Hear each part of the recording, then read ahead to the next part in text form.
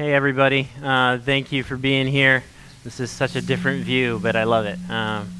Let's start out with prayer because we all need it. I need it.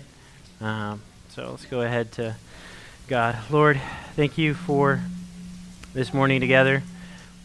Thank you for your word that is living and active, sharper than any two-edged sword. And it's piercing between bone and marrow, that you cut through the thoughts and intentions of our heart. You show us your truth in a world full of complications, of lies, of mixed messages.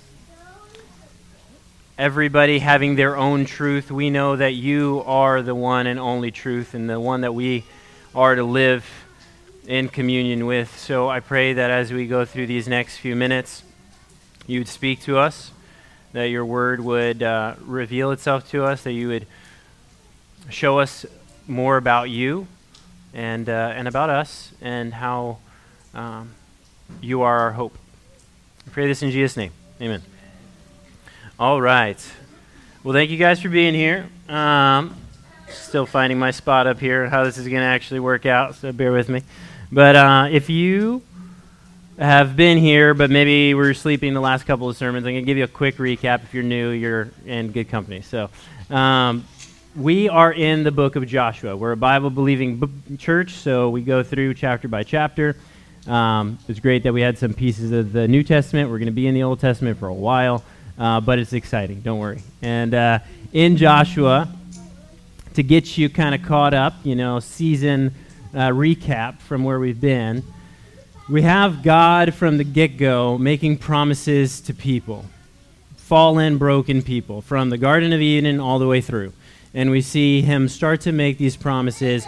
You see it with Abraham, and then his son Isaac, and that promise carrying on to Jacob, who's then renamed Israel. And we see God's faithfulness to these people that are really messed up. They're just people, right? They've got some good things, they've got some bad things, but he's working through them. And he takes it to Jacob, renames him Israel, and he has 12 sons. One of those is probably the most famous, Joseph, right? And Joseph gets sent off to Egypt, but then becomes one of the key rulers there, and ends up being the deliverance for his other brothers during the famine. So now we have Israel, his kids, living in Egypt, and the good Pharaoh at the time saying, take the best of the land. They take the land of Goshen. And so that's where now they set up, and years go by, and they grow and multiply, and God blesses them, and they become what is now the people of Israel and the 12 tribes of Israel. But as we all probably are familiar with, things were not good. They were in captivity and slavery to the Egyptians because they grew too powerful, so then the Egyptians started tightening down on them. But God sent someone. He sent Moses, kind of an unlikely deliverer for them. And we know that as he's brought out the people of Egypt, out of Egypt, they run into the Red Sea. A massive, impossible task to cross as a whole nation of people. But yet, God is faithful, and he makes a way when there was no way. And he parts the Red Sea, and they are able to walk on dry ground, and the Egyptians that were following behind get washed away. Now they're in the desert, 40 years of wandering, unfaithfulness, rebellion, complaining, losing sight of this God that has just delivered them. And so they're wandering around. Even Moses himself fails. Like I said, all these guys and all these women, everybody that we see in Scripture is broken. But God still is faithful, and he says, okay, I'm going to raise up a new leader, and that is Joshua, where we are now. And from the last few sermons that we've seen, chapter 1 through 3, he's getting them closer to the promised land, where he said, hey, I'm going to give you this land. I'm going to make you a nation. You are going to then be a blessing to the rest of the world. That's from back in Abraham all the way through. But now they reach another impasse, and that is the Jordan River. Rushing river, probably 100 yards wide, about 10 feet deep, not something that you can bring your family across, all the cattle, all the things that you have. It's not like they just had a ferry they could jump on and go across. So they're there again at this big challenge. 40 years later. But from what we saw in the last Sunday, God delivers again. So picture yourself on the shores of the Jordan. What is really now the first time in the Bible, it shows them in the last verse of chapter 3, he's actually calling Israel a nation. It's not just a people or a wandering group or whatever. It's an actual nation of people. So lots of people on the edge of the riverbank. So just close your eyes, picture it with me. We're there. They've been camping out for 3 days. They're looking at how they're going to get across this thing. I'm sure there's a myriad of different feelings. You may be thinking, oh, you got to be kidding me. God brought us through the desert for 40 years, so now we could be stuck here. On the other side, who knows what, enemy territories and things that we're not even sure how we're going to make it through. But with them is an amazing piece of symbolism and importance, the Ark of the Covenant. So with the people of God, there's the Ark of the Covenant, which is this beautifully ornate, constructed box that God directed himself the construction of. Inside, we have the law that was given to Moses, the tablets, the 10 Commandments, they're put in there. But this is a holy object, not because of the object, because God was showing that his presence was with his people. And that was the whole importance of the Ark of the Covenant. So usually that's carried by the Levite group. So just history there. Out of one of those 12 tribes, the Levites are usually carrying that ark. But it's just somebody in there. It's not necessarily the highest people. But right now, Joshua makes a decision. He says, okay, through God's direction, let's have the priests pick this up now. And let's have the priests with the Ark of the Covenant, our most valuable possession, take the first steps into this rushing river. And everybody behind. And as they take that first step, from what we heard last week, the waters that would have been overflowing because of the time of year, they spread out, stack up, and the ground miraculously dries. You can imagine a riverbed doesn't dry in a moment, you know? But this dries, and they keep taking those steps and steps and steps. And so picture yourself, we're in this group of people and seeing God's presence before us going in the middle of this rushing river. And we then start to follow. The ark stays in the middle of the river. It doesn't go to the other side. Everybody else starts walking beside it. And you're just picturing this, walls of water, and you're wondering, like, is this going to give out, like, right as I walk by? Or, you know, am I going to be the unlucky guy? But you're then seeing this ark as you're passing by and realizing this is real. The God of our forefathers is with us, and he is powerful. And this is not a box that you just like slap in and be like, oh yeah, cool. Like this is one of those things that you wouldn't touch it because you would die because the holiness of God is there in your presence. So this reverence, this awe, this magnificent moment as they're crossing through, which brings us now to where we are in Joshua chapter 4. So if you have it, turn with me. In fact, I didn't ask anybody to put it there, so you're just going to have to trust me, I guess. All right, chapter 4. When all the nation had finished passing over the Jordan, the Lord said to Joshua, take 12 men from the people, each tribe a man, and command them, saying, take 12 stones from here out of the midst of the Jordan, from the very place where the priest's feet stood firmly, and bring them over with you, and lay them down in the place where you lodge tonight. Then Joshua called the 12 men from the people of Israel, whom he had appointed, a man from each tribe. And Joshua said to them, pass on before the ark of the Lord your God into the midst of the Jordan, and take up each of you a stone upon his shoulder, according to the number of the tribes of the people of Israel, that this may be a sign among you. When your children ask in times to come, what do these stones mean to you? Then you shall tell them that the waters of the Jordan were cut off before the ark of the covenant of the Lord.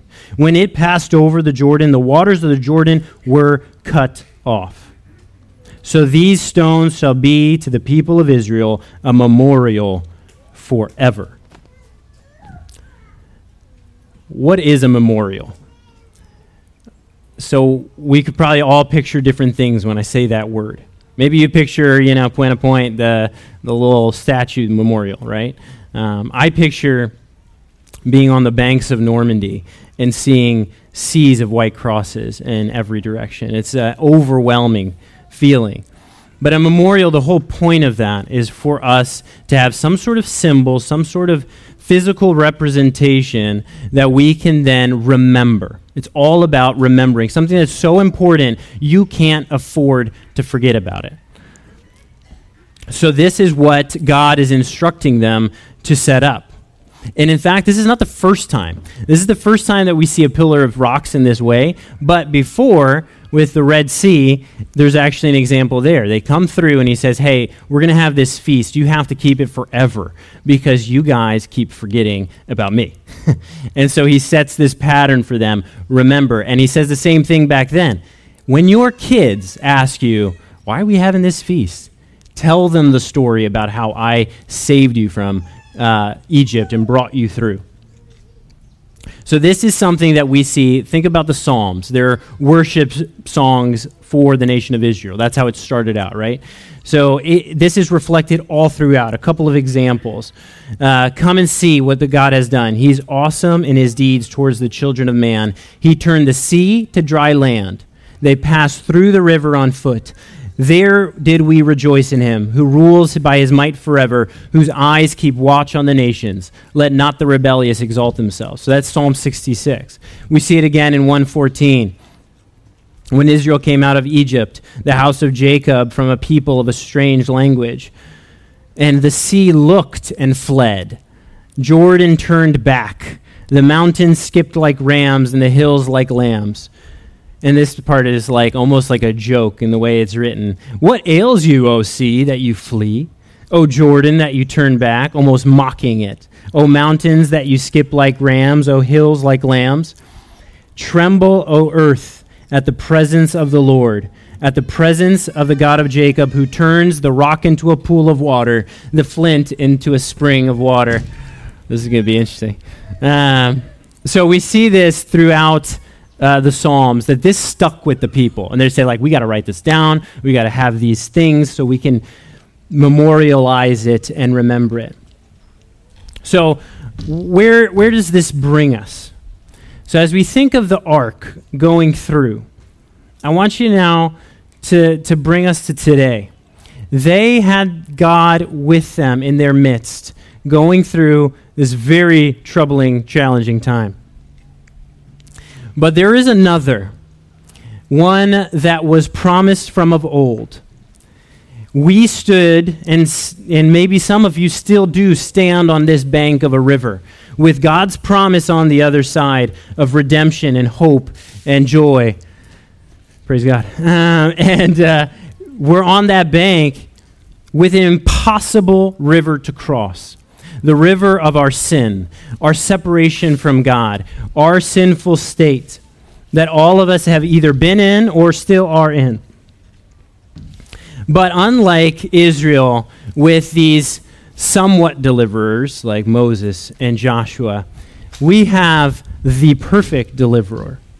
That is Jesus Christ.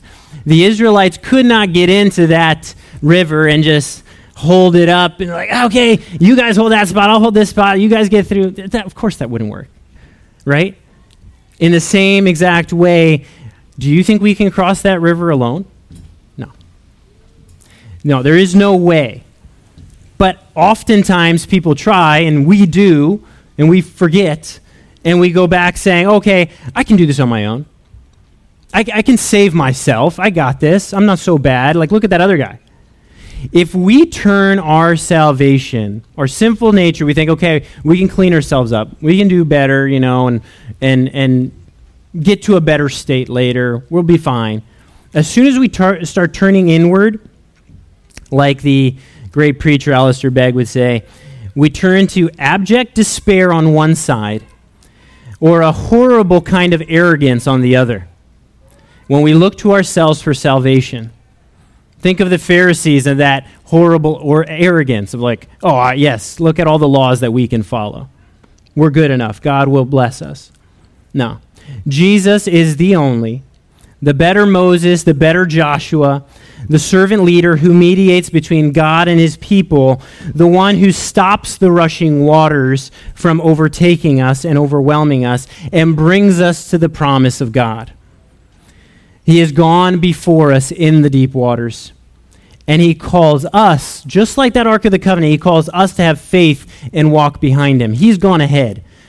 He's not calling you to just step out into the void. No, he's gone all the way to the cross to take our sin, our shame, our nakedness, our rebellion, all the things that we deserve. He took on himself as the perfect man, perfect God together, sacrificing everything for us. And he calls us through that river. He is the one who makes a way where there is no way. The glory in this whole scenario then only goes to God, which is the same thing back then. We see at the end of Joshua 4 the reason why he did this. Should have kept it open. The reason why he delivered his people, he says here at the end, "For the Lord dried up the Red Sea as we passed over, so that all the people of the earth may know that the hand of the Lord is mighty, that you may fear the Lord your God forever." So he saved them because his glory is the most important thing. Which, side note here, when you think, well, God cares the most about his glory, how does that work? That seems selfish. Well, if you realize that God's glory is the utmost thing in the universe, that he is perfection, beauty, love, justice, kindness, patience, self-control, all of those amazing qualities and characteristics to the nth degree, you realize that worshiping anything else is a disservice for all of us. So as we take that place ourselves and we start becoming the center of our universe, it's actually worse for us. So out of love for us, he calls us to worship him and points us to his glory. In Psalm 106, we see this. "Both we and our fathers have sinned. We have committed iniquity. We have done wickedness. Our fathers, when they were in Egypt, did not consider your wondrous works. They did not remember the abundance of your steadfast love, but rebelled by the sea, at the Red Sea. Yet, he saved them for his name's sake, that he might make known his mighty power. He rebuked the Red Sea and became dry, and he led them through the deep as through a desert. So he saved them from the hand of the foe and redeemed them from the power of the enemy. And the waters covered their adversaries. Not one of them was left. Then they believed his words. They sang his praise." Matthew Henry, from the 16th century, says, "God has the same power to finish the salvation of his people that he had to begin it." And we see this throughout Scripture. This power of God to set these promises, he's not going to leave it there. And he didn't leave the Israelites there, and he brought them through. In the same way, if you're here and you do believe in Christ, but you're like, man, my life is still a mess, that's okay. Because the good work that he began in you, he will bring to completion. So we can trust in his power. And God, Emmanuel, is still with us.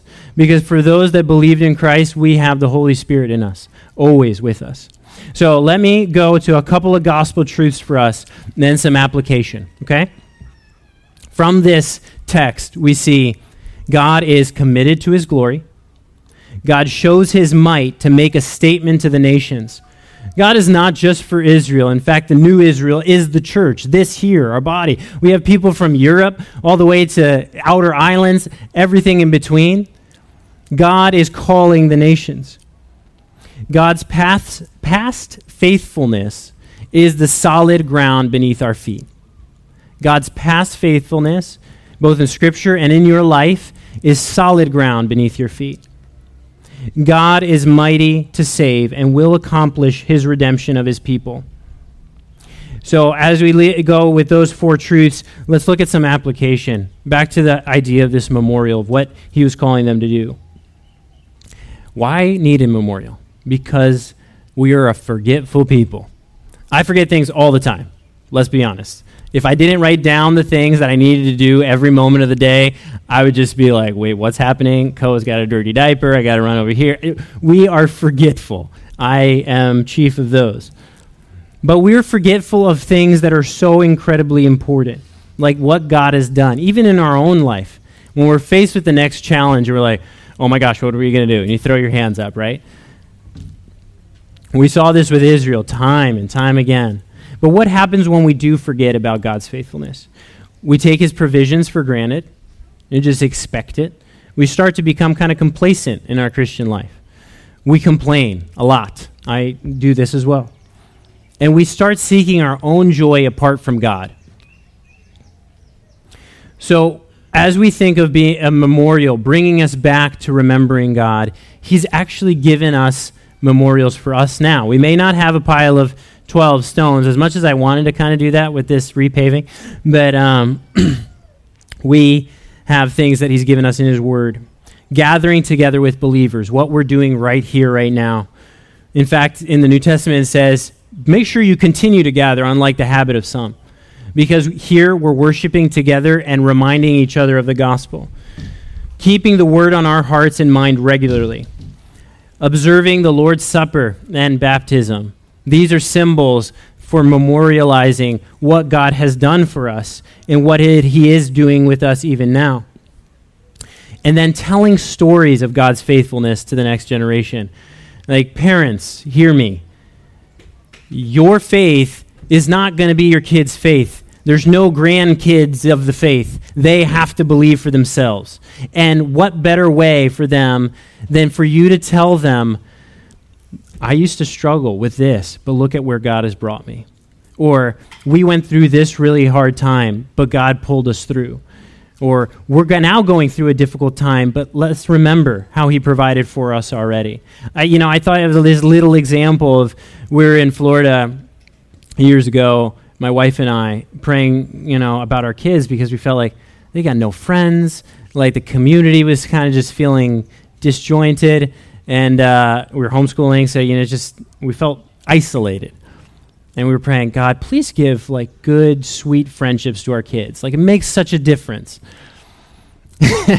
And then we wake up and we're here on the North Shore, half a world away, with that prayer beautifully answered, with sweet grandmother that lives, in our thing. Our Auntie Ruth is part of our family. We have friends in this church and the community with 70 families that have homeschooled kids. We can't get enough of friendship now. It's all over the place. But how cool to see God's faithfulness to us in just even that small way.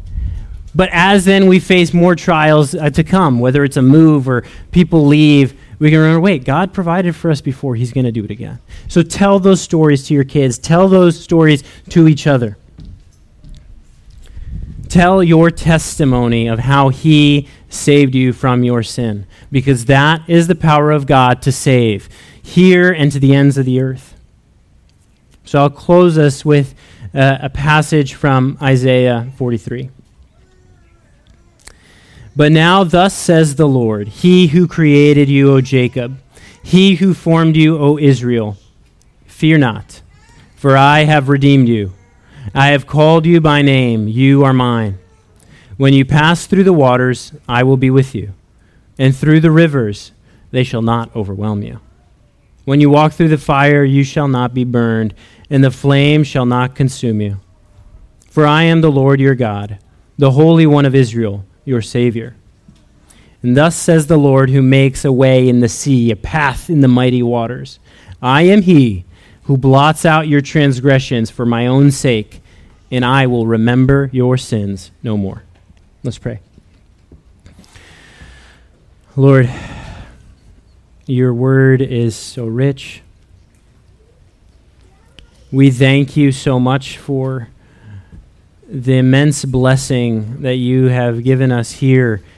We think of the faithfulness not only that we see in Scripture and just the incredible love that you've shown us sinners to reconcile us to you through Jesus. But we also think of of here and now faithfulness that we see. Just we don't want to take for granted where we're standing right now or sitting. One point was tall grass, 6 feet high. With somebody stumbling in for the first time, you're like, oh, it's okay. But no, we don't take it for granted. We see your faithfulness step by step, bringing this place to where it is now. And we just treasure this moment, Lord. We pray that you would grow this church to be vibrant in affecting our community, that many lives would be radically changed for your sake, for your glory, that more and more would come to know you. We trust in the power that you have, the power that can stop a river, a power that can stop a sea. That same power can give us strength against sin. I pray here for this group of people that I love, that you would break any sin in their lives, any chains holding them. Now, like we read in Hebrews, that we would be able to throw off these heavy weights of sin and run this race with endurance for the prize that is set before us, that we will cross this river, that we will find ourselves on the other side in rest and peace with you, an eternity of joy in fellowship with no more tears, no more brokenness, no more ripped apart families. Lord, help us. We need you. Thank you for being a faithful God and a good God. I pray for those here that don't believe that you did any of those things and don't believe that you can fix them or redeem their lives or bring them in right communion with you.